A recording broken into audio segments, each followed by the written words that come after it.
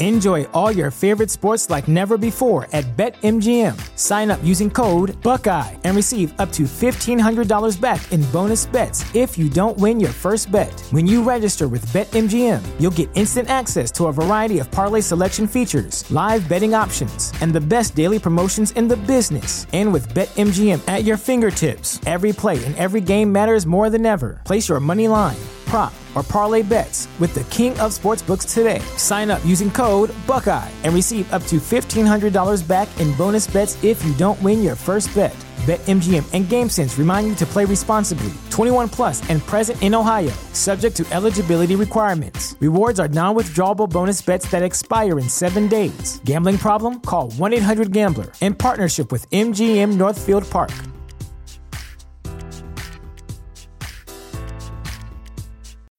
When you need mealtime inspiration, it's worth shopping Kroger, where you'll find over 30,000 mouth-watering choices that excite your inner foodie. And no matter what tasty choice you make, you'll enjoy our everyday low prices, plus extra ways to save, like digital coupons worth over $600 each week. You can also save up to $1 off per gallon at the pump with fuel points. More savings and more inspiring flavors make shopping Kroger worth it every time. Kroger, fresh for everyone. Fuel restrictions apply.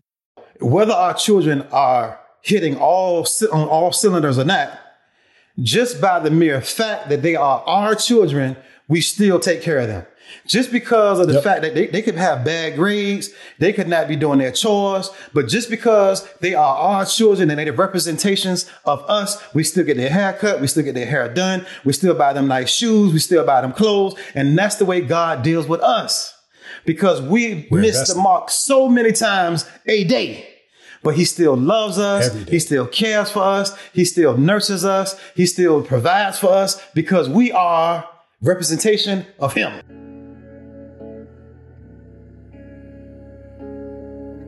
Welcome to the Dear Son podcast. This is a safe space where men share their fatherhood journey. These conversations are transparent and, more importantly, vulnerable. Now, because each fatherhood story is situationally nuanced, some topics are heavier than others. The commonality found amongst all the guests is a genuine desire to help and inspire other men through telling their story. And now, here's your host, Derek Johns. Let's get it. Welcome to the Dear Son podcast. This is a safe space where men have vulnerable conversations about the fatherhood journey. And sometimes these conversations are light, sometimes they're heavy, changes from guest to guest. I never know until we start the show. Start the show we shall. I have, you guessed it, an amazing guest on the show tonight. Welcome all the way from the great state of Virginia, Jermaine Lewis. Jermaine, welcome to the Dear Son podcast. How are you, my brother? Good. Glad to be here for sure. Let's get right into it, man. We don't want to keep the people waiting with a lot of chit chat. You wear a lot of hats. Yeah. A poet. Mm-hmm. You're an author. You're a barber, master barber, business owner, visionary, content creator and curator. There we go. You are here tonight beyond all of those things because I admire you as a conversationalist. Oh, I appreciate you. Of those things, what is the most enjoyable for you? Of the things that you just listed, I think creator is the most fun. The most fun? Yeah. Because as a creator, I have the ability to create the atmospheres that I'm in. I can create the rooms that I sit in. I can create worlds that people meander through.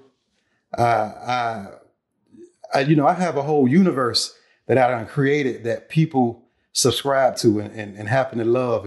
And those people in that universe are just as real to me as you are sitting where you are. Like they are like real walking, talking, breathing human beings. So I never get writer's block because I know their personalities. All I have to do is put them in a situation and then I let the character do what I believe the character does. Let's come back to that, right? Yeah, so that is you have a strong command of where you are today, but let's talk about how you got here. Were you always the creative type? When did you tap into that part of you? Let's talk about that. Let's talk about the origin. Well, you know, I come from a long line of storytellers. Like my father, you know, at the family functions, when everybody got around, when everybody sat around to converse, he took center stage. And so from a very small child, I saw the art of controlling a room. Yeah. And so early on, he let me loose, and I would go and I would go and I would look at him and I would go and I would look at him just to make sure I wasn't going too far. And then every now and then he'll say, oh, okay, all right, okay. But for the most part, he never shut me down. And so just the excitement and the adrenaline that would flow through me to see this whole room hanging on my every word. You know, I've always felt like, I'm going to do this in some way, some shape, form, or fashion, and not to go too fast and not to go too far ahead of, you know, what we're going to be talking about. That's the reason I became a barber, because going inside that barbershop and just seeing everybody moving around and talking. I used to be in that barbershop and I say, man, everybody used to laugh and you know, have such a great time listening to my stories. I say, like, how can I stay in this environment and be a productive human being?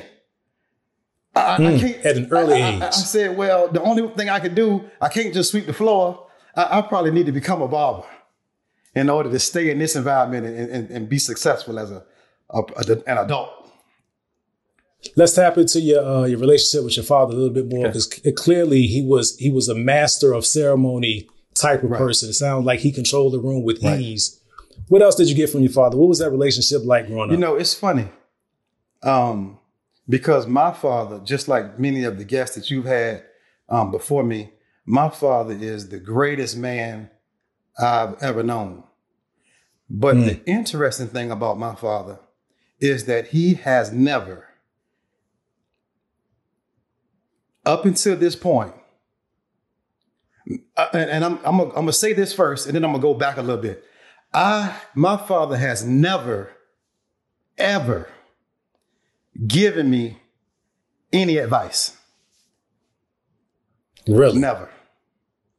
So not just overtly, but I mean, it's all been just by demonstration. But I mean, he's never intentionally taught me how to do anything. Like, he's never sat me down and said, son, this is how this works.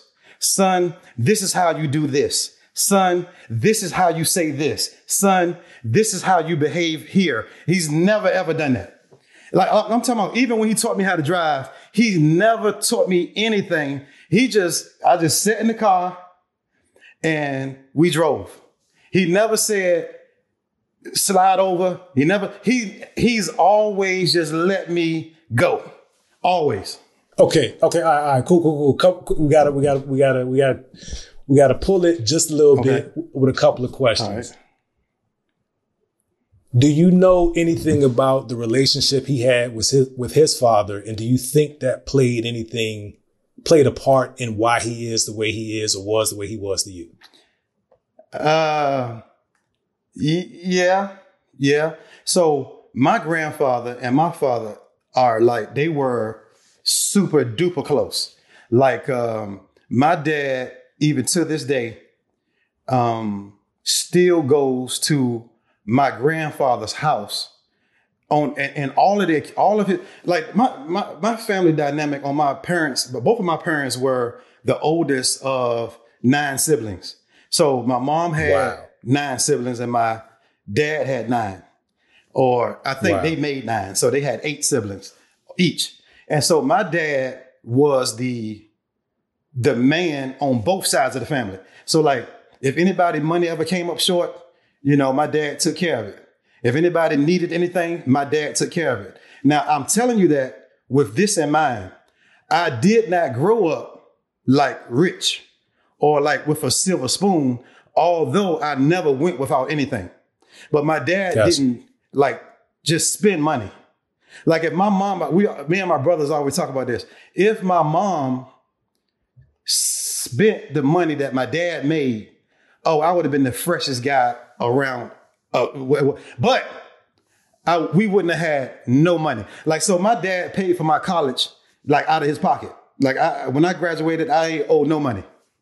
Wow. But my dad always bought my mom a new car, but it was always the new economy car. Like it was the Mitsubishi Mirage. It was brand new. It was the Hyundai Excel. It was brand new.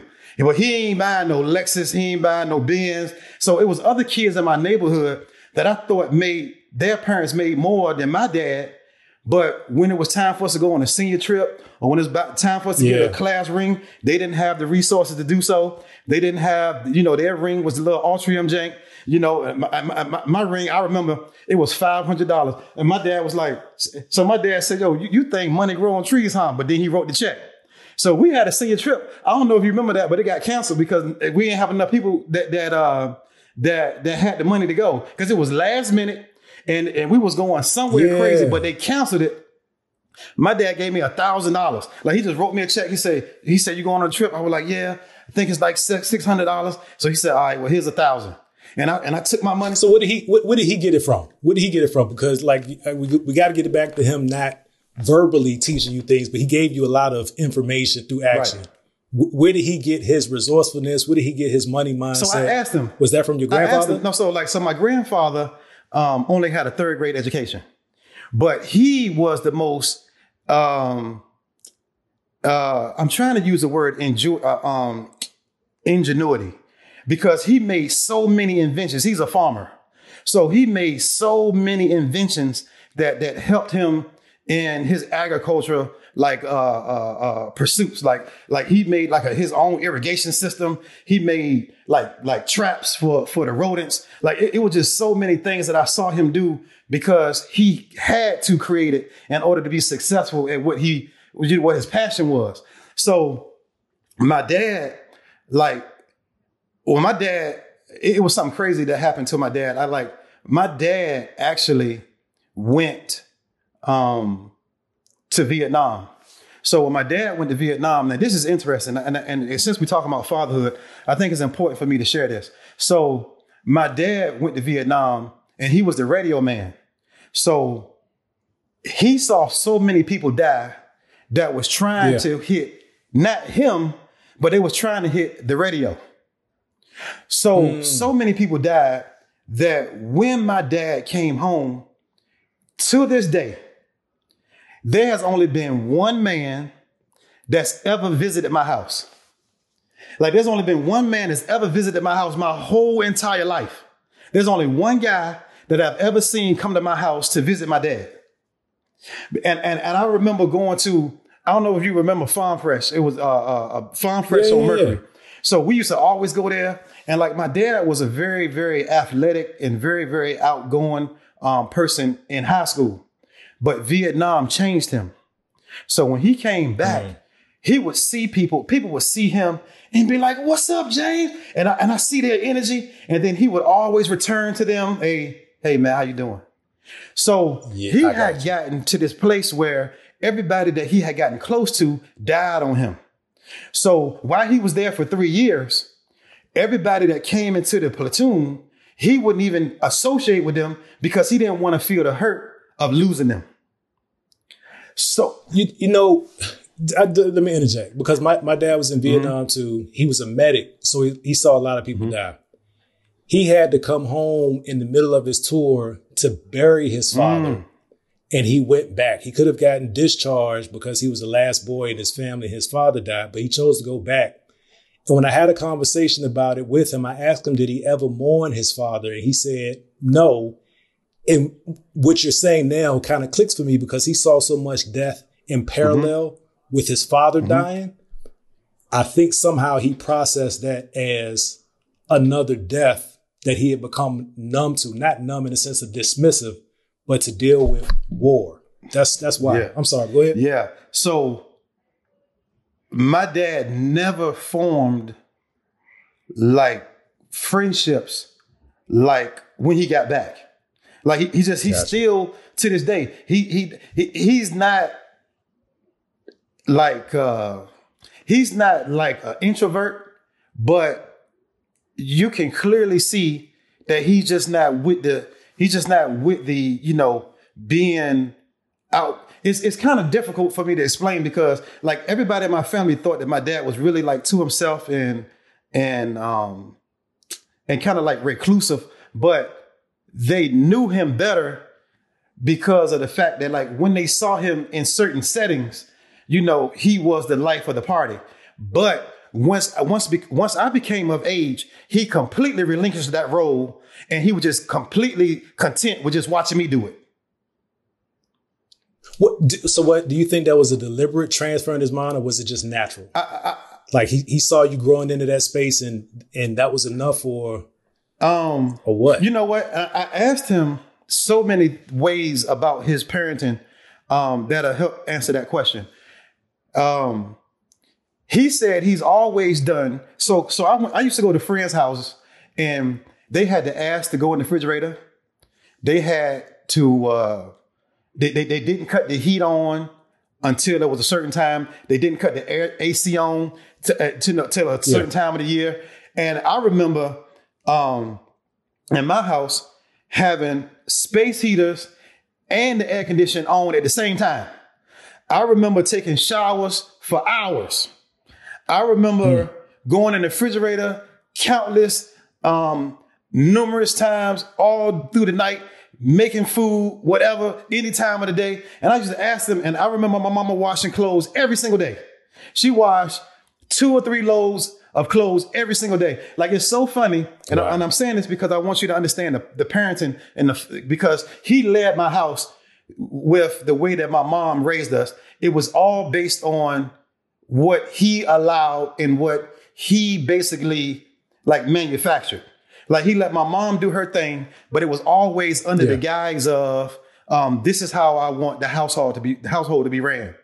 So the structure. So the structure was y'all do what y'all want as long as it makes sense. I'm talking about I had the basketball goal in my backyard with the concrete. So everybody from everywhere came to my yard to play basketball, and water. I'm talking about the water hose was pumping all night, all day. Everybody drinking water. It was crazy all day. Like, he never said anything about a water bill, electricity. He never said anything. And so I asked him, I said, hey, why did you not care about those things that I saw my friends' parents care about? He said, because it never made sense to me.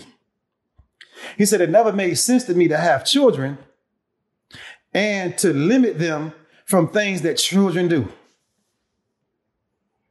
Wow. So there was no real stay in the child's place in your house, or is that too much of an assumption? No.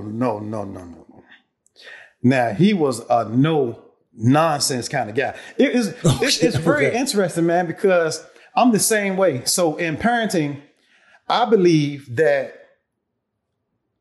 a child can be a child and still be in control. Like, for example, I let my children do whatever they want to do. Like, we in the mall, right? We in the mall. They can go anywhere they want to go. Walk anywhere you want to go, right? Do what you want to do. But when I say come here, I need you to come here immediately. That's the difference. Right. I get that. That's the difference. Because I believe in exploration. I believe in, navigation of your emotions and your feelings and of the world is what actually shapes you as a person. Yeah. But I believe that you need to be under control. So just like I told you before, he never intentionally taught me anything, but he taught me everything. Because he didn't tell me that I couldn't say this and I couldn't say that. And if I went too far, he just say, all right, stop, and I'll stop. But so let me throw this in here, because I think this was the aha moment for me that started this podcast when I was reflecting on my relationship with my son. It sounds like in your case, the expectations were clear, whether they were verbal or not, and you honored the expectation. You were allowed to explore, you were allowed to touch things and see things, but you knew that there was a level of respect for him and the family, and the expectation was there. Is that fair? Look, Absolutely. Because you understand, I was a class clown of our school. Of Hampton High. So the story goes. Yeah. So that's what the yearbook says. Landslide victory. So I'm the class clown of Hampton High. I was a class clown of Lindsay Middle School. I was a class clown of Bassett Elementary, but I never got rolled up. I get that, and I'm seeing some similarities because I was the one that cut up with everybody else in English, but I never had to take the exam because I cut up after I understood the work. So life is about roaming and being free, but knowing that there's a boundary there. Yeah. So I played and I joked and I made everybody laugh until I saw the attitude and the temperament of the teacher change. So when I seen the attitude and the temperament of the teacher change, just like when I saw my dad's face change, when I had the whole room lit and I see his face change, I shut down. So when I had the classroom lit and I see the teacher change, I shut down. It's over. I know when it's over. That makes perfect sense, and it's like reflecting on who you were when I met you in the time that in high school when we were together. That makes a lot of sense because I never saw you as disruptive. You were joking, right? It never went too far. It was never in bad taste. So that makes a whole lot of sense. How much of that do you credit to your success as a business owner, as the author, as all of those things that we have yet to get to? How much of that played into successes in those various spaces in your life? So years ago, I prayed and I asked God to tell me what my gift was. And I was scared of the answer, but however, I got the answer anyway. And so my gift actually is the understanding of people. So with pause okay. If you would. Why were you scared? Because those are the things that catch me in conversations, like the not the result, but the anticipation. Right. Like why were you scared at that period? See, whenever you go to the Creator, like whenever you have complete reverence and understanding of autonomous power, it's a lot of things that we think we want to know, but in all actuality, if we ever really found out, it would change our lives. So I was scared of the possibility that whatever he told me would be too much for me to handle because I'm a thinker. And sometimes I tend to overthink. So I was just scared of like what is it that he's going to say? And is he going to say that my gift is something that I'm not using that would make me uncomfortable to use going forward? Typically. Because maybe he's going to tell me that like your gift is how you survive with nothing. So get rid of everything that you have and go out here and be an example to those that also don't have. So you're tapped in with who God is and the reverence as it should be for what he is to humanity and to the world, right? Where it takes me immediately is when people say things like, God knows my heart. Oof. Don't you know that's like the scariest to me? That's like one of the scariest realizations that you can have. Yeah.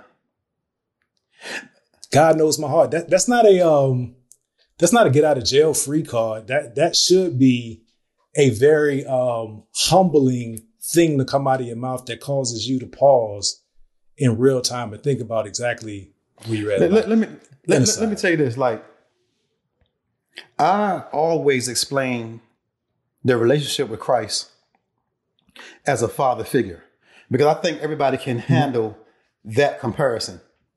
I think everybody can handle the fact that God deals with us the way that we deal with our children. So whether our children are hitting on all cylinders or not, just by the mere fact that they are our children, we still take care of them.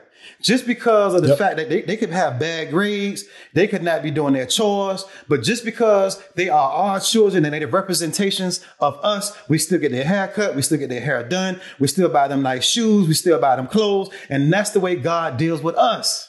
Because we miss the mark so many times a day. But he still loves us. He still cares for us. He still nurtures us. He still provides for us because we are representation of him. He's invested in us beyond belief. So with that being said, I've always prayed, not as vigorously as I should, but I've always prayed to be able to trust my heavenly Father the way I trust my earthly father. Yeah. Because when my earthly father says something, I know it's done. When my earthly father, just his presence alone, and I've always aspired to be just like him. Like I never worried about anything because he always came through. And so in a very, very crazy, in a twisted way, it's weird for me not to 100% believe.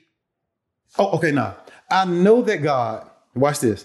I know that God can do all things and that he has all power.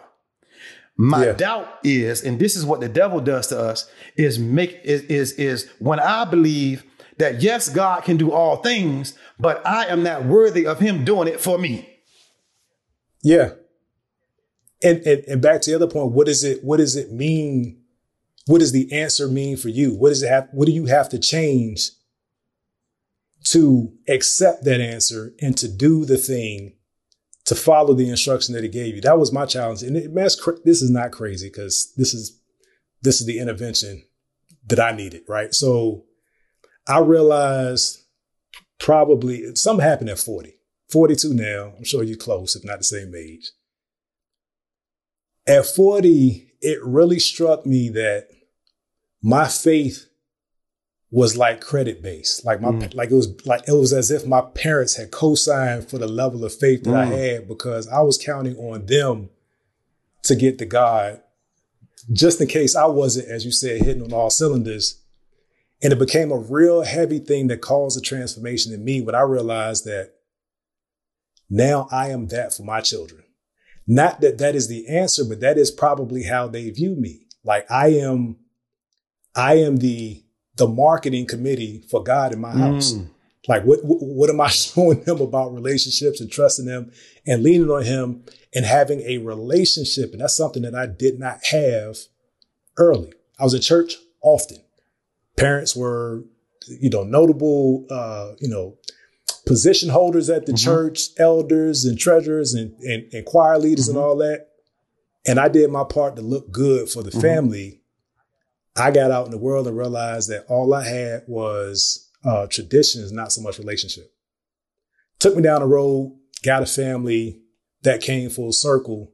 So it's really, I'm really glad we're having this conversation because it's confirmation for some other things that I've been processing in life.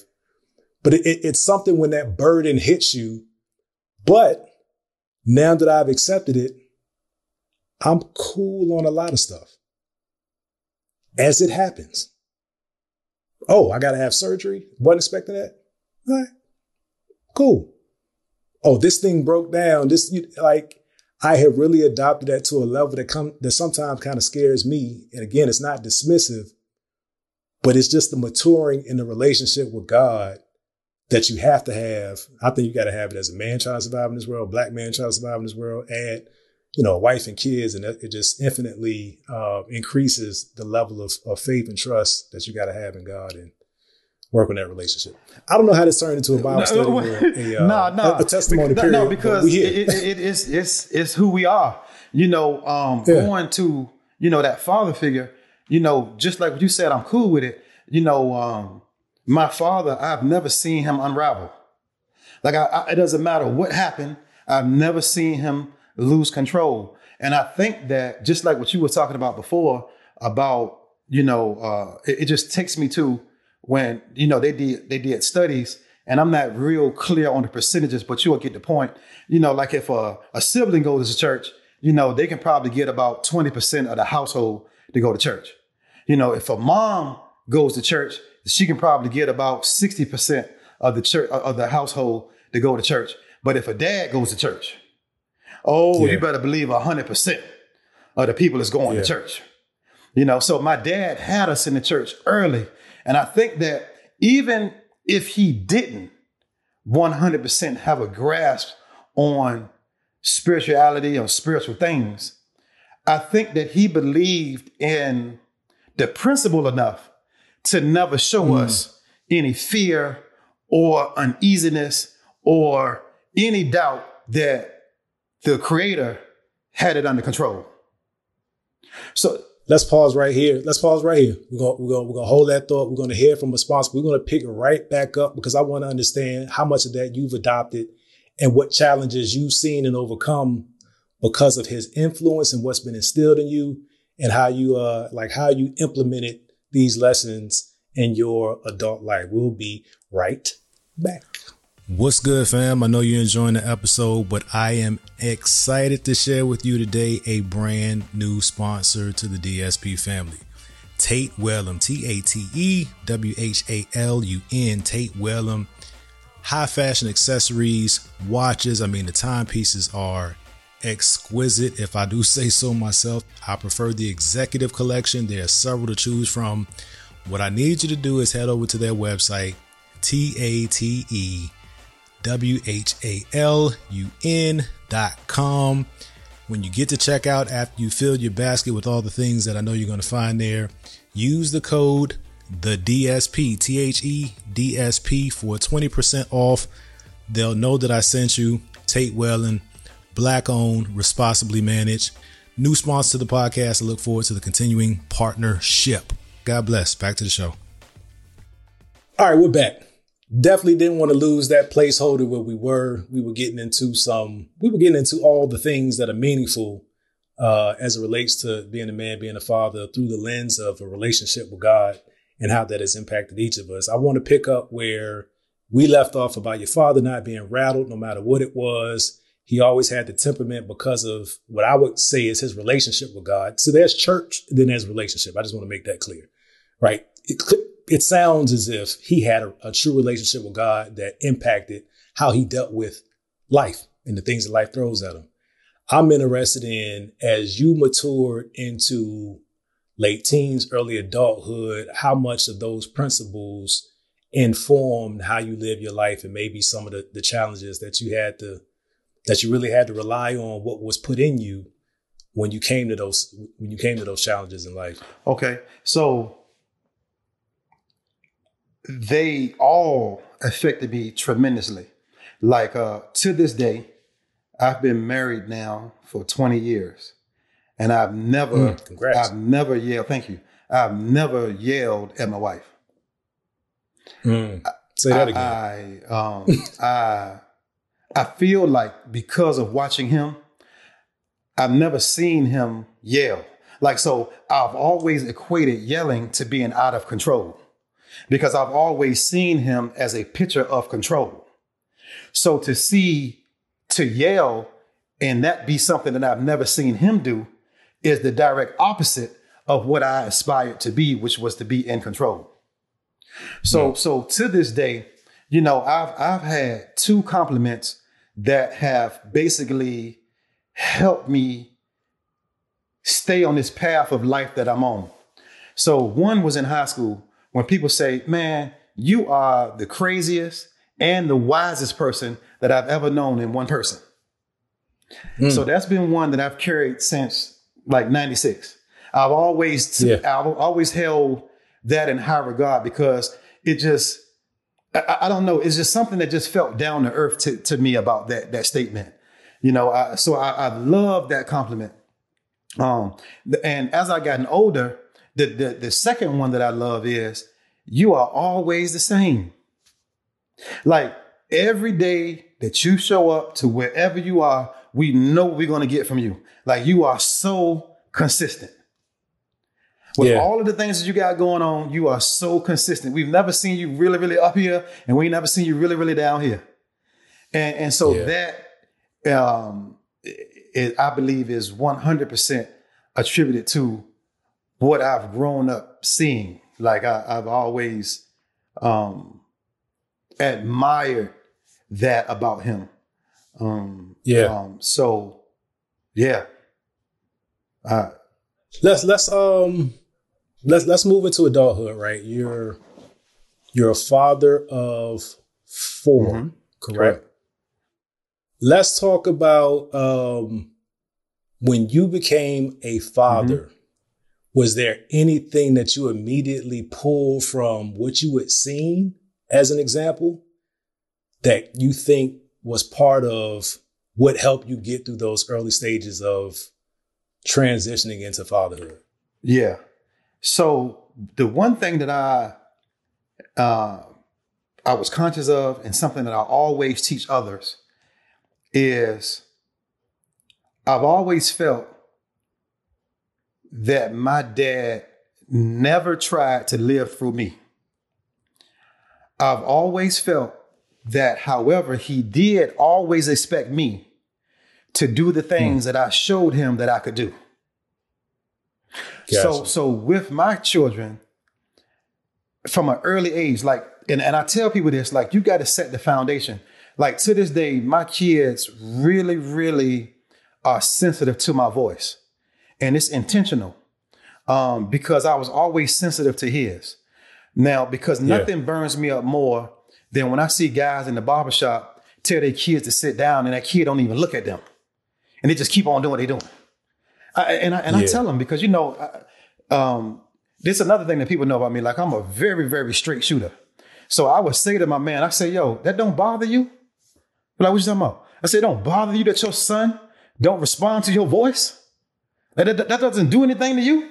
That when he hears your voice, that he doesn't respond. Like, he doesn't look at you. He doesn't react. Yeah. He doesn't obey you. I said, that doesn't bother you. I said, well, we'll talk about that later. But like, so it was very important to me that my kids always responded to my voice. So I've never tried to be that person that did a whole lot of talking. So like, once I say, hey, y'all sit down. If they didn't sit down, the next thing that happened was a blow. Because I need you to know that this voice means something. And I tell so many parents, a lot of parents that parent alone, they get so tired of the day in and day out discipline of raising a kid. And so a lot of times they let a lot of stuff slide. And I said, but you got to realize that kids understand that my mom or my dad says something to me 7 times before they do something. So they ignore you 5 times. Yeah. They ignore you 6 times. And maybe on that 7th time, when your voice changes a little bit, they start to do something. I said, but that's embarrassing to me. And so I've always practiced with my kids. Like, so we will go around the house and I say, hey, this is the follow me game. Y'all follow me. So I walk, jump on the couch. They'll jump on the couch. I jump off. They'll jump off. I go up the stairs. They'll come with me. We'll go in the bathtub, step on the toilet, come on back around, because I need y'all to understand what follow me means. So now when we out in public, now when I say follow me, y'all know it's like a game to you or something, but it's doing what I'm asking you to do.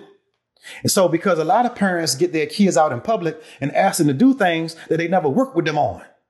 And so now you embarrassed because this kid is not listening to what you're saying, but you ain't never told them to sit down when their adrenaline was pumping.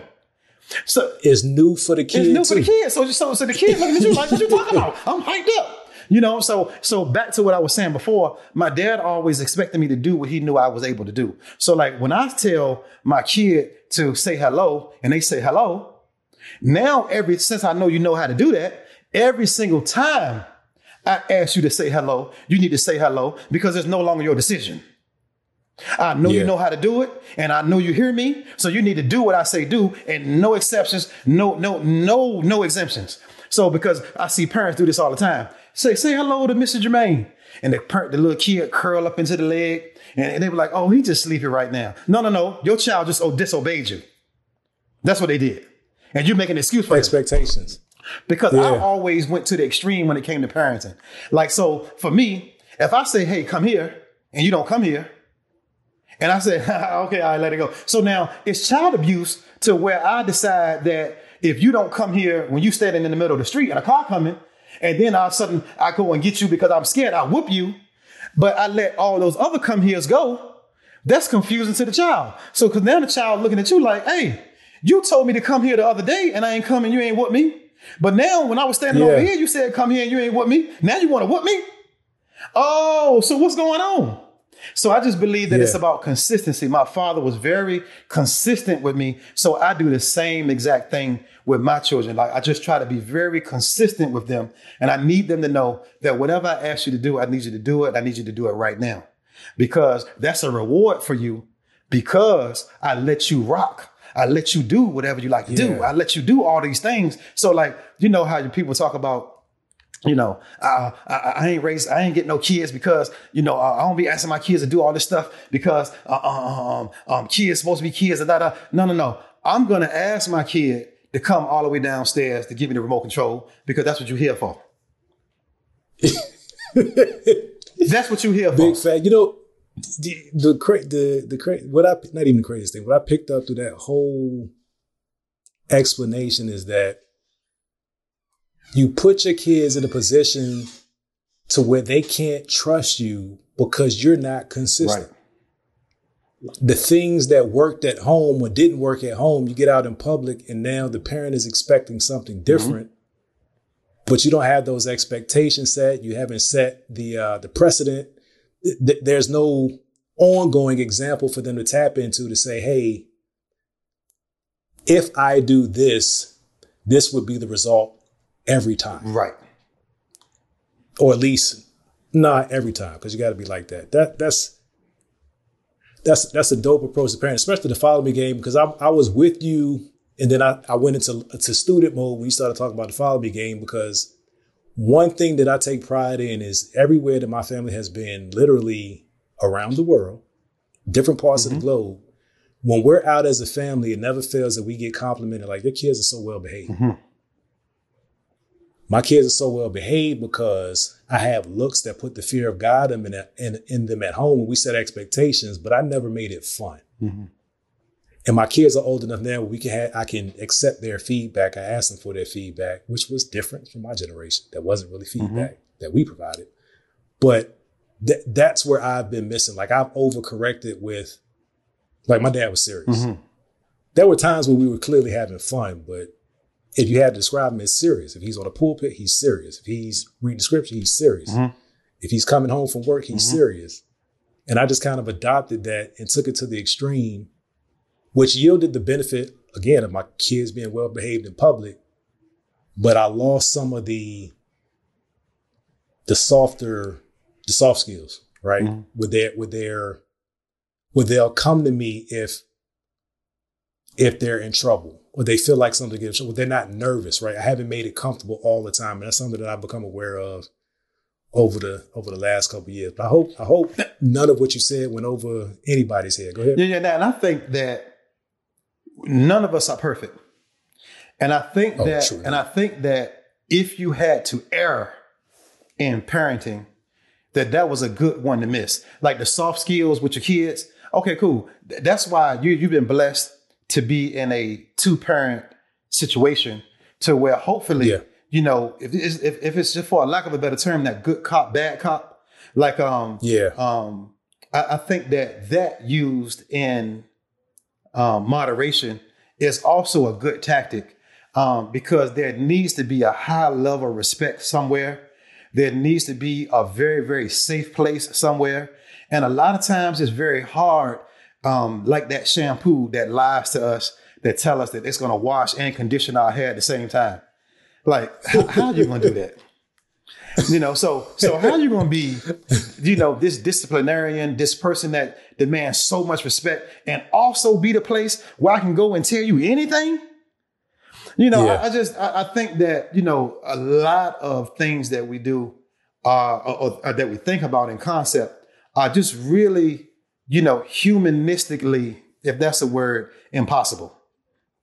You know, so it is, I think that, like you say, to work on that is good. I think that just like when I was teaching school, I think it's always good to go in hard. I think it's always good to just be stern in the beginning and then soften up as time goes by, because the child will never forget, the students never forget how it was in the beginning, and that they know that you are capable of being that person.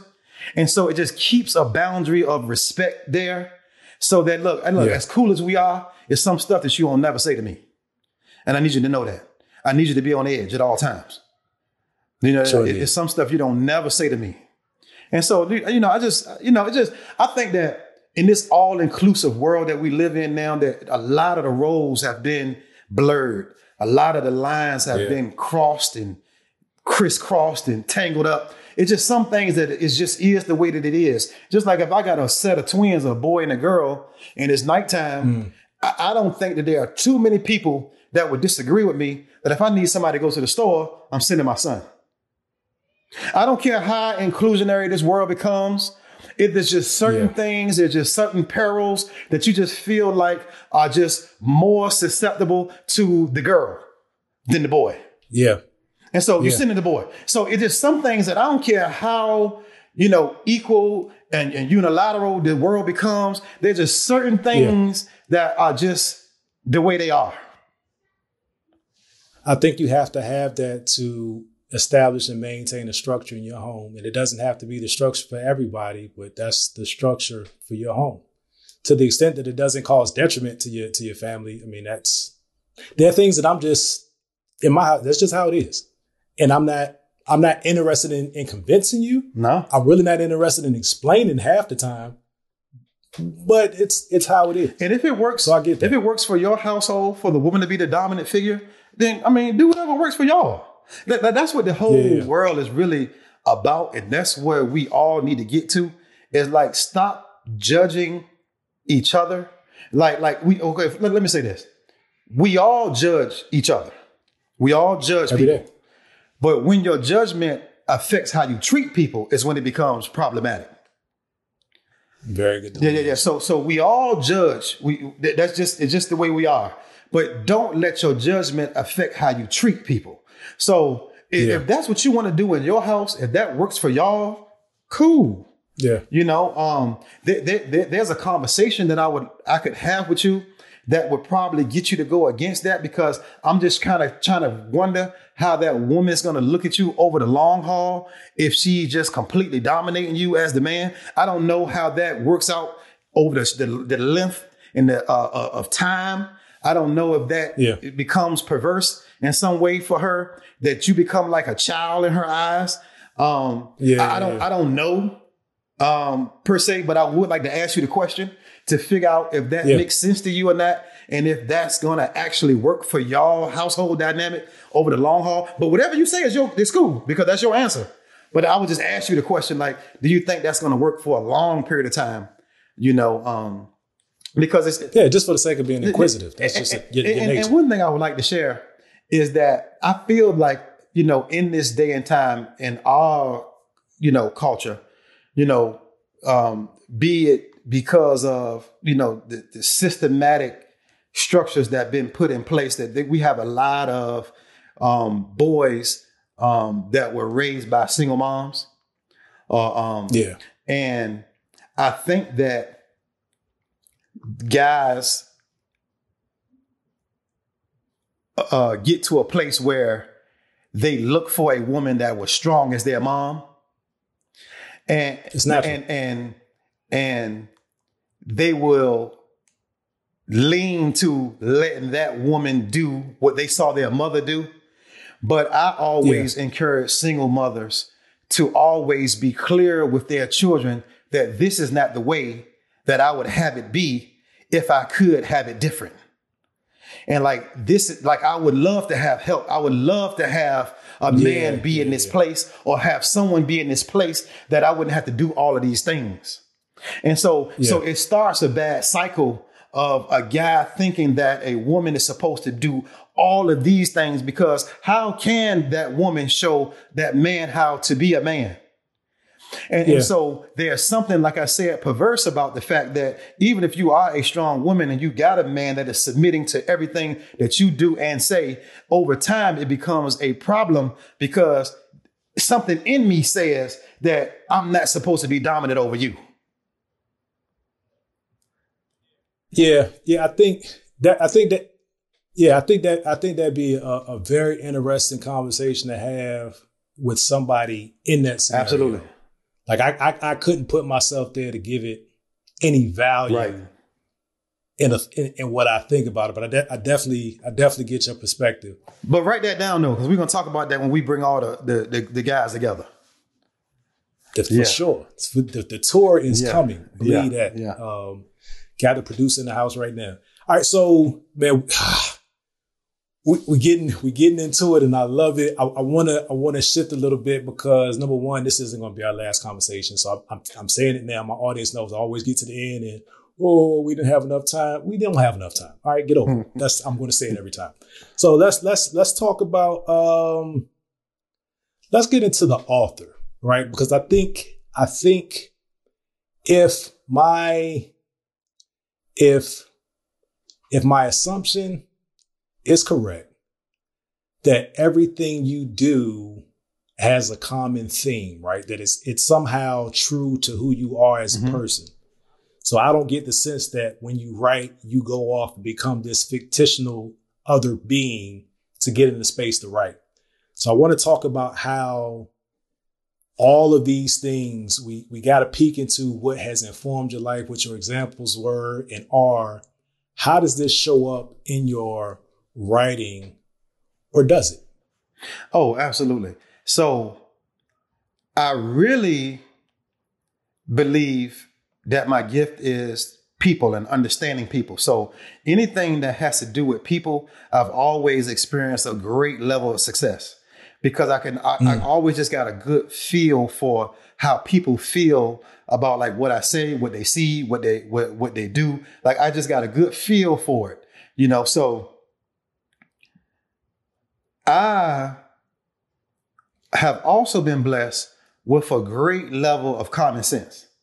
So, you know, people always come to me and ask me to break certain things down to them, like, you know, give it to them in layman's terms. And I'm the king of analogies, you know, so if I had it my way and if I was someone of note, I would have just written a self-help book.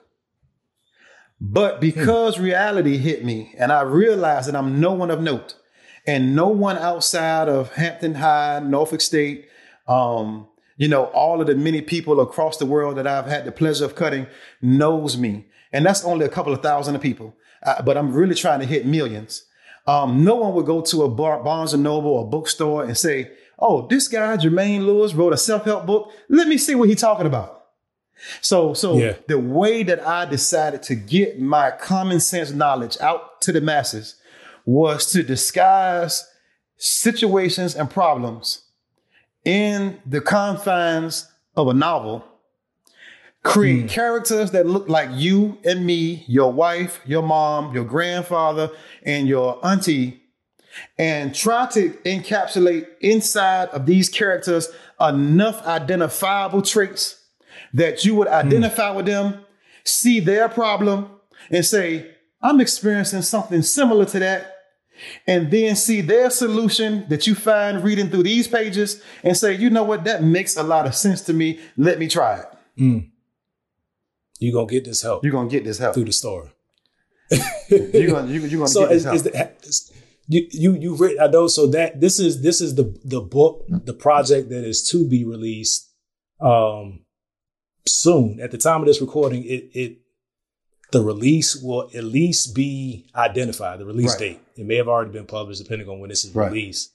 Has that always been your approach? I know you've written several, you know, you've written more than 10 books, right? Has that always been the approach? And if not, what changed this time to where that was an aha moment? Like I need to do it this way this time. Well, you know, I've always been, I call myself a great storyteller that will not lie to you. So, a great storyteller that will not lie to you.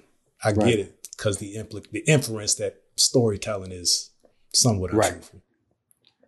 So I always wanted to entertain, but I only feel like entertainment lasts if the person feels like that entertainment is helping them in some way.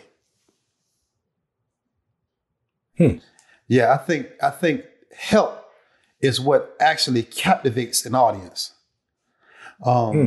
That's why like laughter is so important to a person who speaks, because everybody, whether they know it or not, is in need of laughter.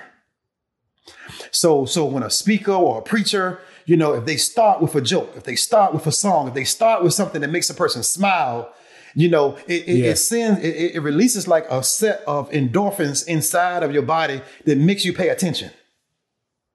Welcomes the information. Absolutely. Because maybe if I listen, he'll do it again. Yeah. How much of your experience is your experiences are woven into the storylines of this book to be so released? Every one of them is not mine, but because it is so funny because I really know that these books are going to do very, very well because I write to a live audience.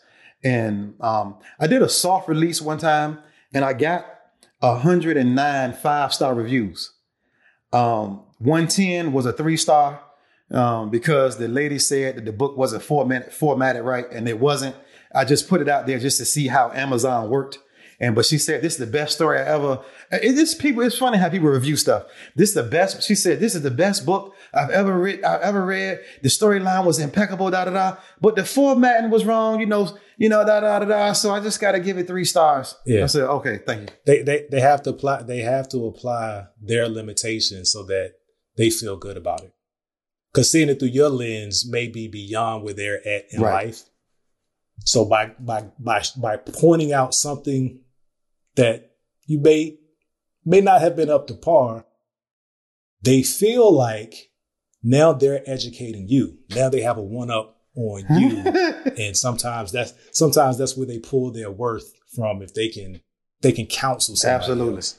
But like, we gotta go back because you said something. Wait, hold on there. So what you asked me was, all of the storylines in the book are from real people, and they are real situations.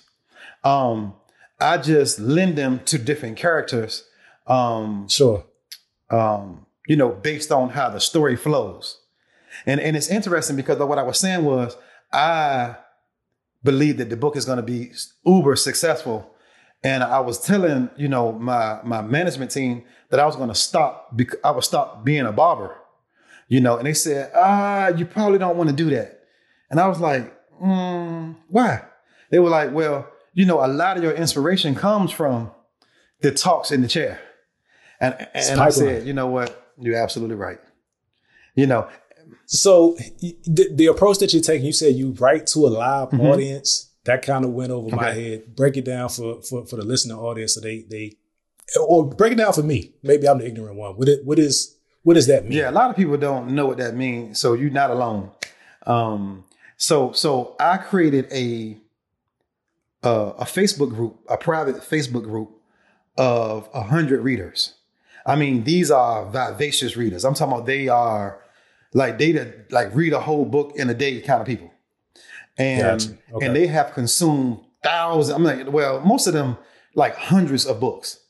And I wanted them to tell me, chapter by chapter, if this book was holding their attention, if that chapter made them want to read the next chapter.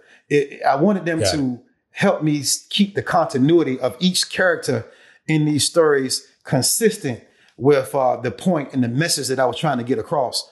And so every day, and I needed them too, because writing a book is very difficult. There are so many other things that you can do rather than write a chapter to a book. But when you have an audience that is waiting for the next chapter, sometimes it will propel you to go ahead and type when you don't really feel like typing, just to make sure that you keep your audience, engaged.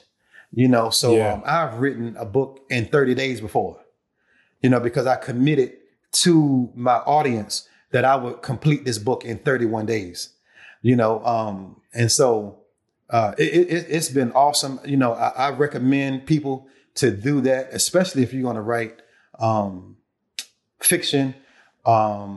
you don't want to get excited by your own stuff. Like you don't want to get lost in your own press. Like you always want somebody to be able to bring you back to, reality or confirm, the emotions that you was trying to, emote out into the universe. Yeah. You want to make sure, like, so when I type a chapter and I send it out, in my mind, I already know, okay, this should make people sad. So when I read the comments, and everybody in the group has to comment, or you get kicked out. That's a requirement. I need to hear something from you. And I also need you to comment without reading everybody else's comment. Because I had a time where people were reading other comments, and because they didn't want it to sound redundant, they would create something else. But I need your authentic, what comes to your mind.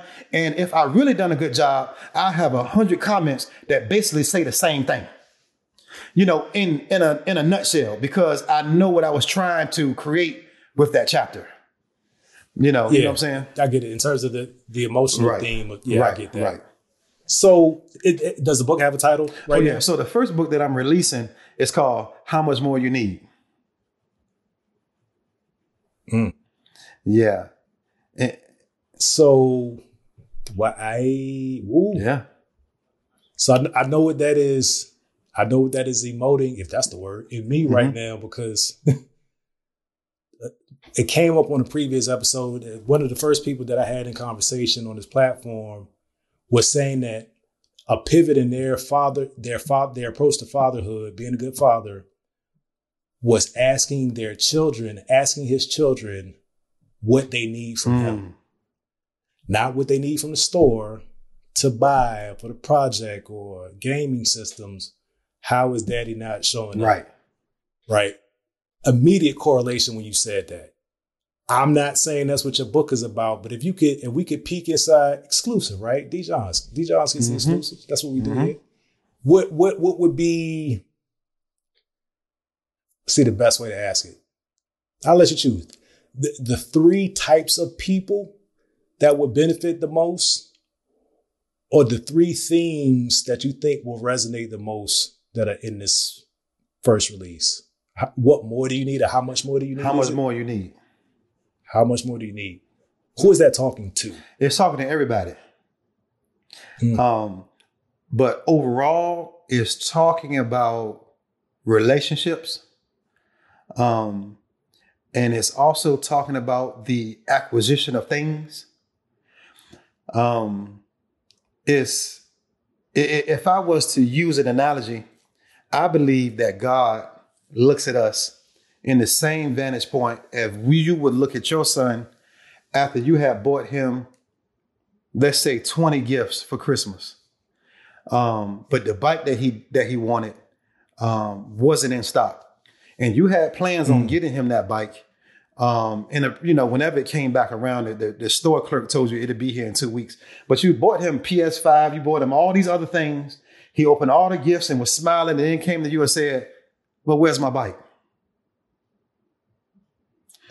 And so in your mind, it would suffice to say, well, son, even though you know you're going to get the bike at a certain time, when you look at all of the money that you spent, when you look at all of the things that you made a way that he would have, you could reasonably say, well, son, how much more do you need? Gotcha. So I think that if most people did an honest inspection or a survey of all of the things they have, they would pray different. Because some of us pray and we are in a posture of asking for more. Lord, please bless me. God, please increase my finances. God, please make me stronger. But we neglect to say, God, thank you for all the blessings you've already given me. God, thank you for health and strength that I have right now. God, thank you for the job that I have right now and the money that I have right now. So a lot of times we are always thinking that God is some type of ATM machine, and we don't never stop to think, because just like your son, hey, Dad, where's my bike? Son, can you pause for a second and tell me thank you for the PS5 and all these shoes and all these clothes and all these video games and all these controllers? Like, can you say thank you for that? You know, there are so many things. If we did an honest inspection of all of the things God has already blessed us with, and we think about all the things we keep asking him for, he could say to us, how much more you need? So on the cover of my book, the guy is proposing to the woman and all he has is a ribbon. So one of the prevalent questions in the book is, you know, what if I had the biggest diamond ring to propose to you with, but I had no commitment to go with it? But what if I just had this string, no diamond ring, but I had 100% commitment? Which one would you take? I would love to hear the honest response on that. Yeah. I genuinely would love to have an honest response on that. And now I've done the survey, and the older the woman, the more seasoned the woman, the more life experiences the woman has had, they always go for the string. Yeah. Yeah. Because it's something about life. It's something about life that makes you understand that all of the things that you see on social media, all of these relationships that you see and all of these relationship goals and all of these things, most of them are just for social media.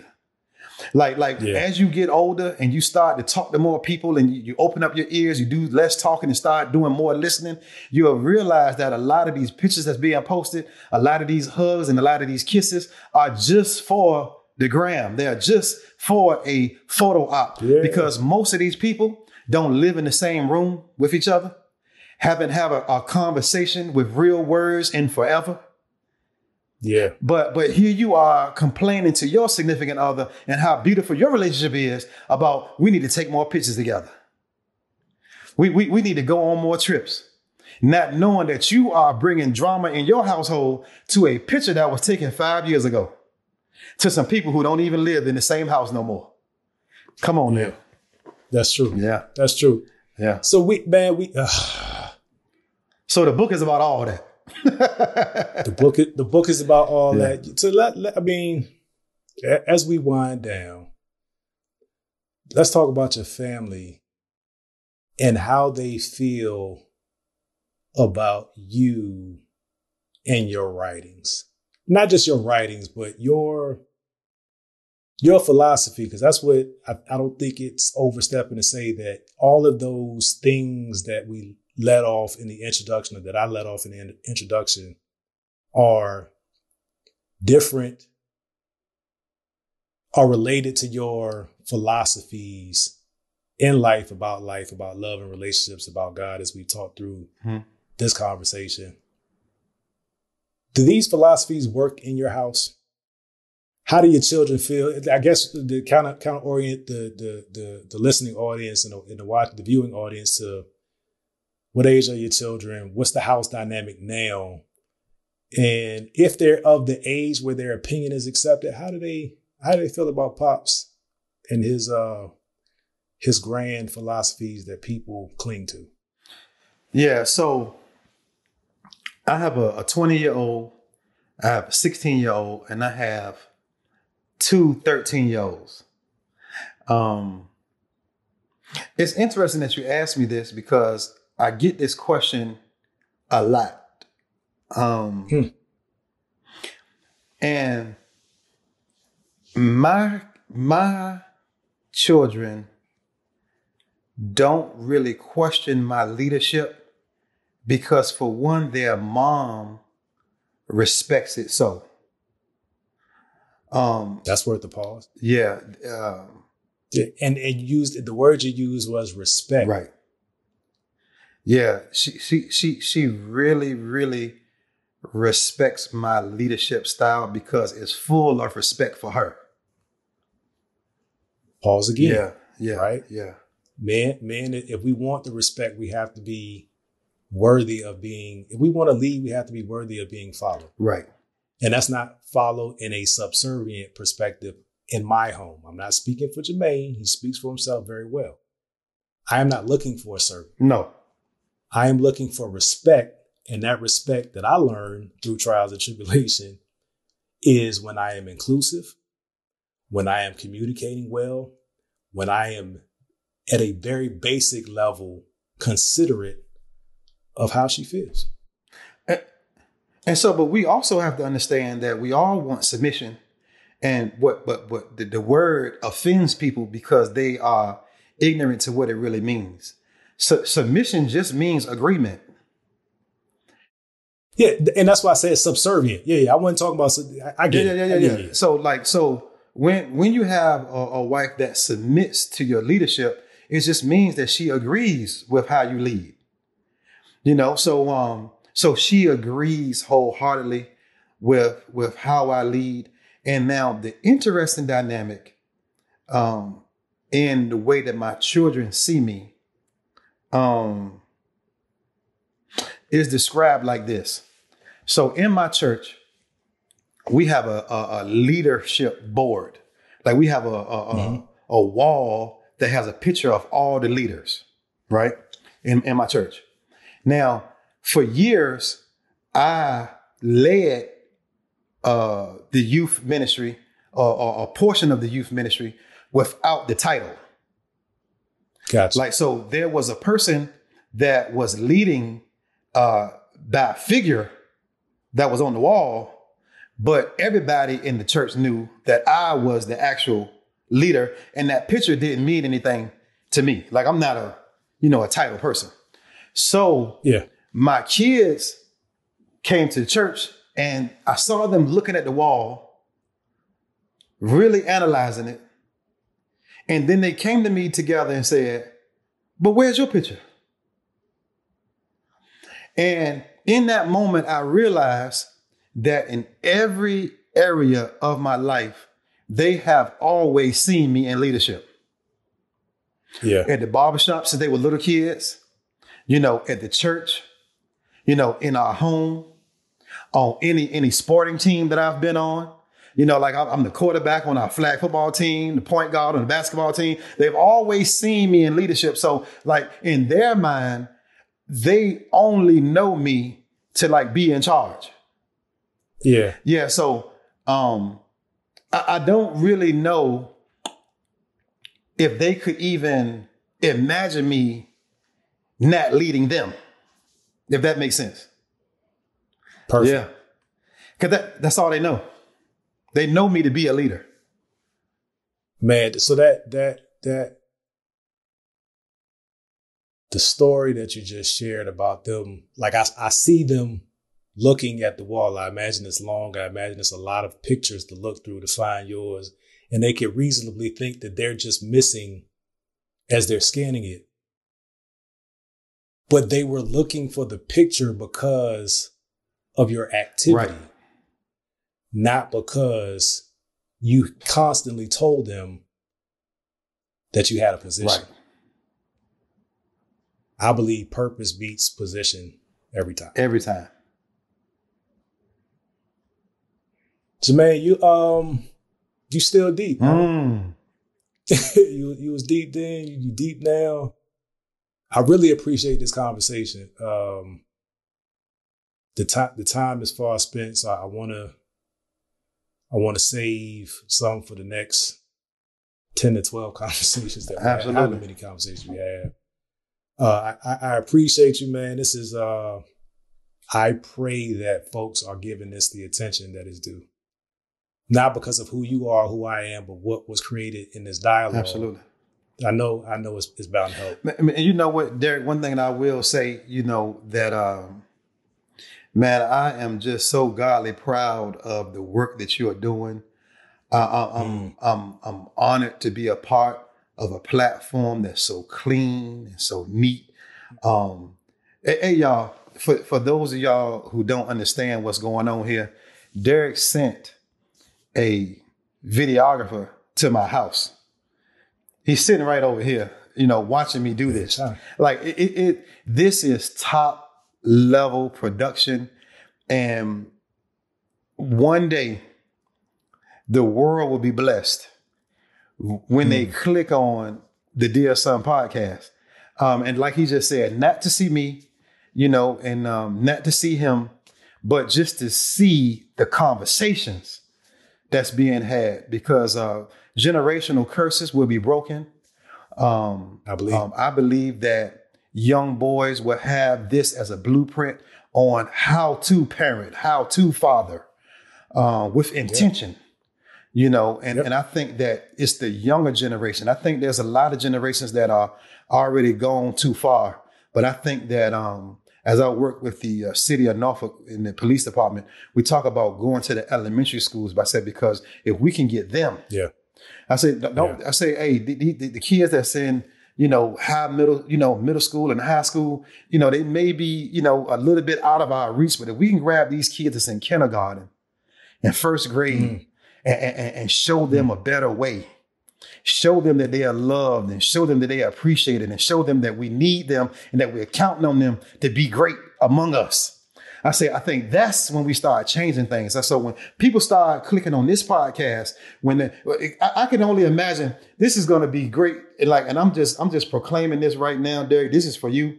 I receive it. Before a man meets his child for the first time, his wife is pregnant, in the labor, or about to go into labor, that he puts on a suit and he combs his hair, goes to the barbershop and get a haircut and say, because I want my first time that I see you, I want to be on point.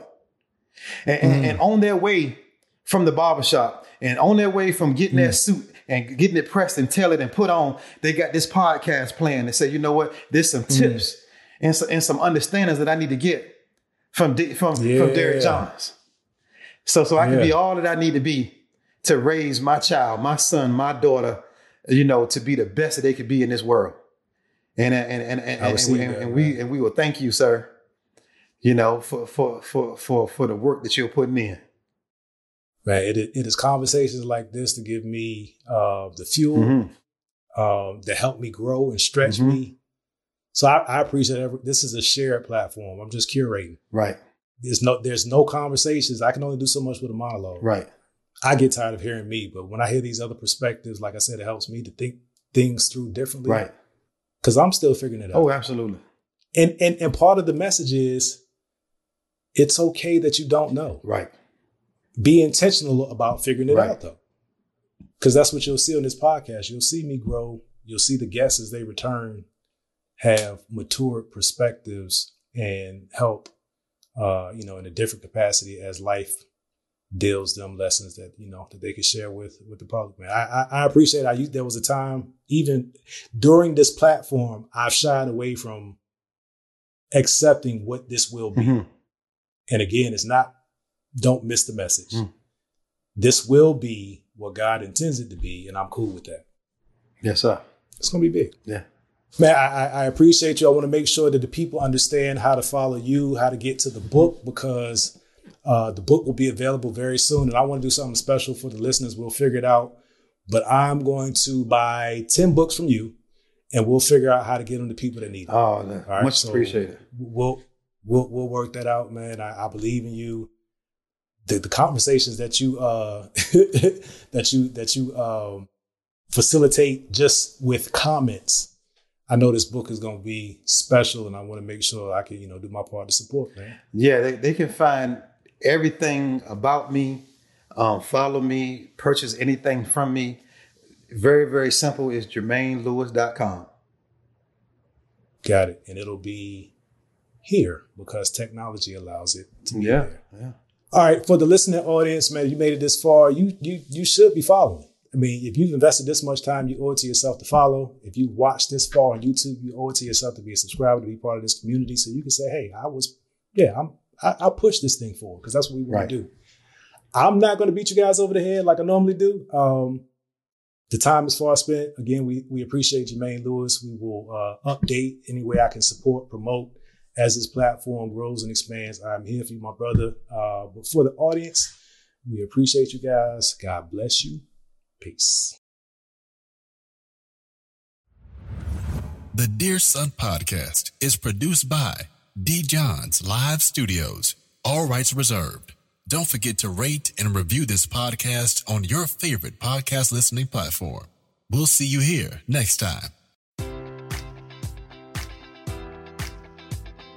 Enjoy all your favorite sports like never before at BetMGM. Sign up using code Buckeye and receive up to $1,500 back in bonus bets if you don't win your first bet. When you register with BetMGM, you'll get instant access to a variety of parlay selection features, live betting options, and the best daily promotions in the business. And with BetMGM at your fingertips, every play and every game matters more than ever. Place your money line, prop, or parlay bets with the king of sportsbooks today. Sign up using code Buckeye and receive up to $1,500 back in bonus bets if you don't win your first bet.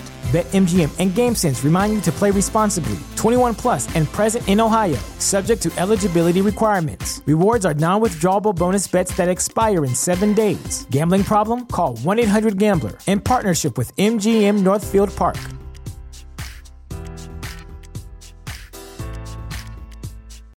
When you need mealtime inspiration, it's worth shopping Kroger, where you'll find over 30,000 mouth-watering choices that excite your inner foodie. And no matter what tasty choice you make, you'll enjoy our everyday low prices, plus extra ways to save, like digital coupons worth over $600 each week. You can also save up to $1 off per gallon at the pump with fuel points. More savings and more inspiring flavors make shopping Kroger worth it every time. Kroger, fresh for everyone. Fuel restrictions apply.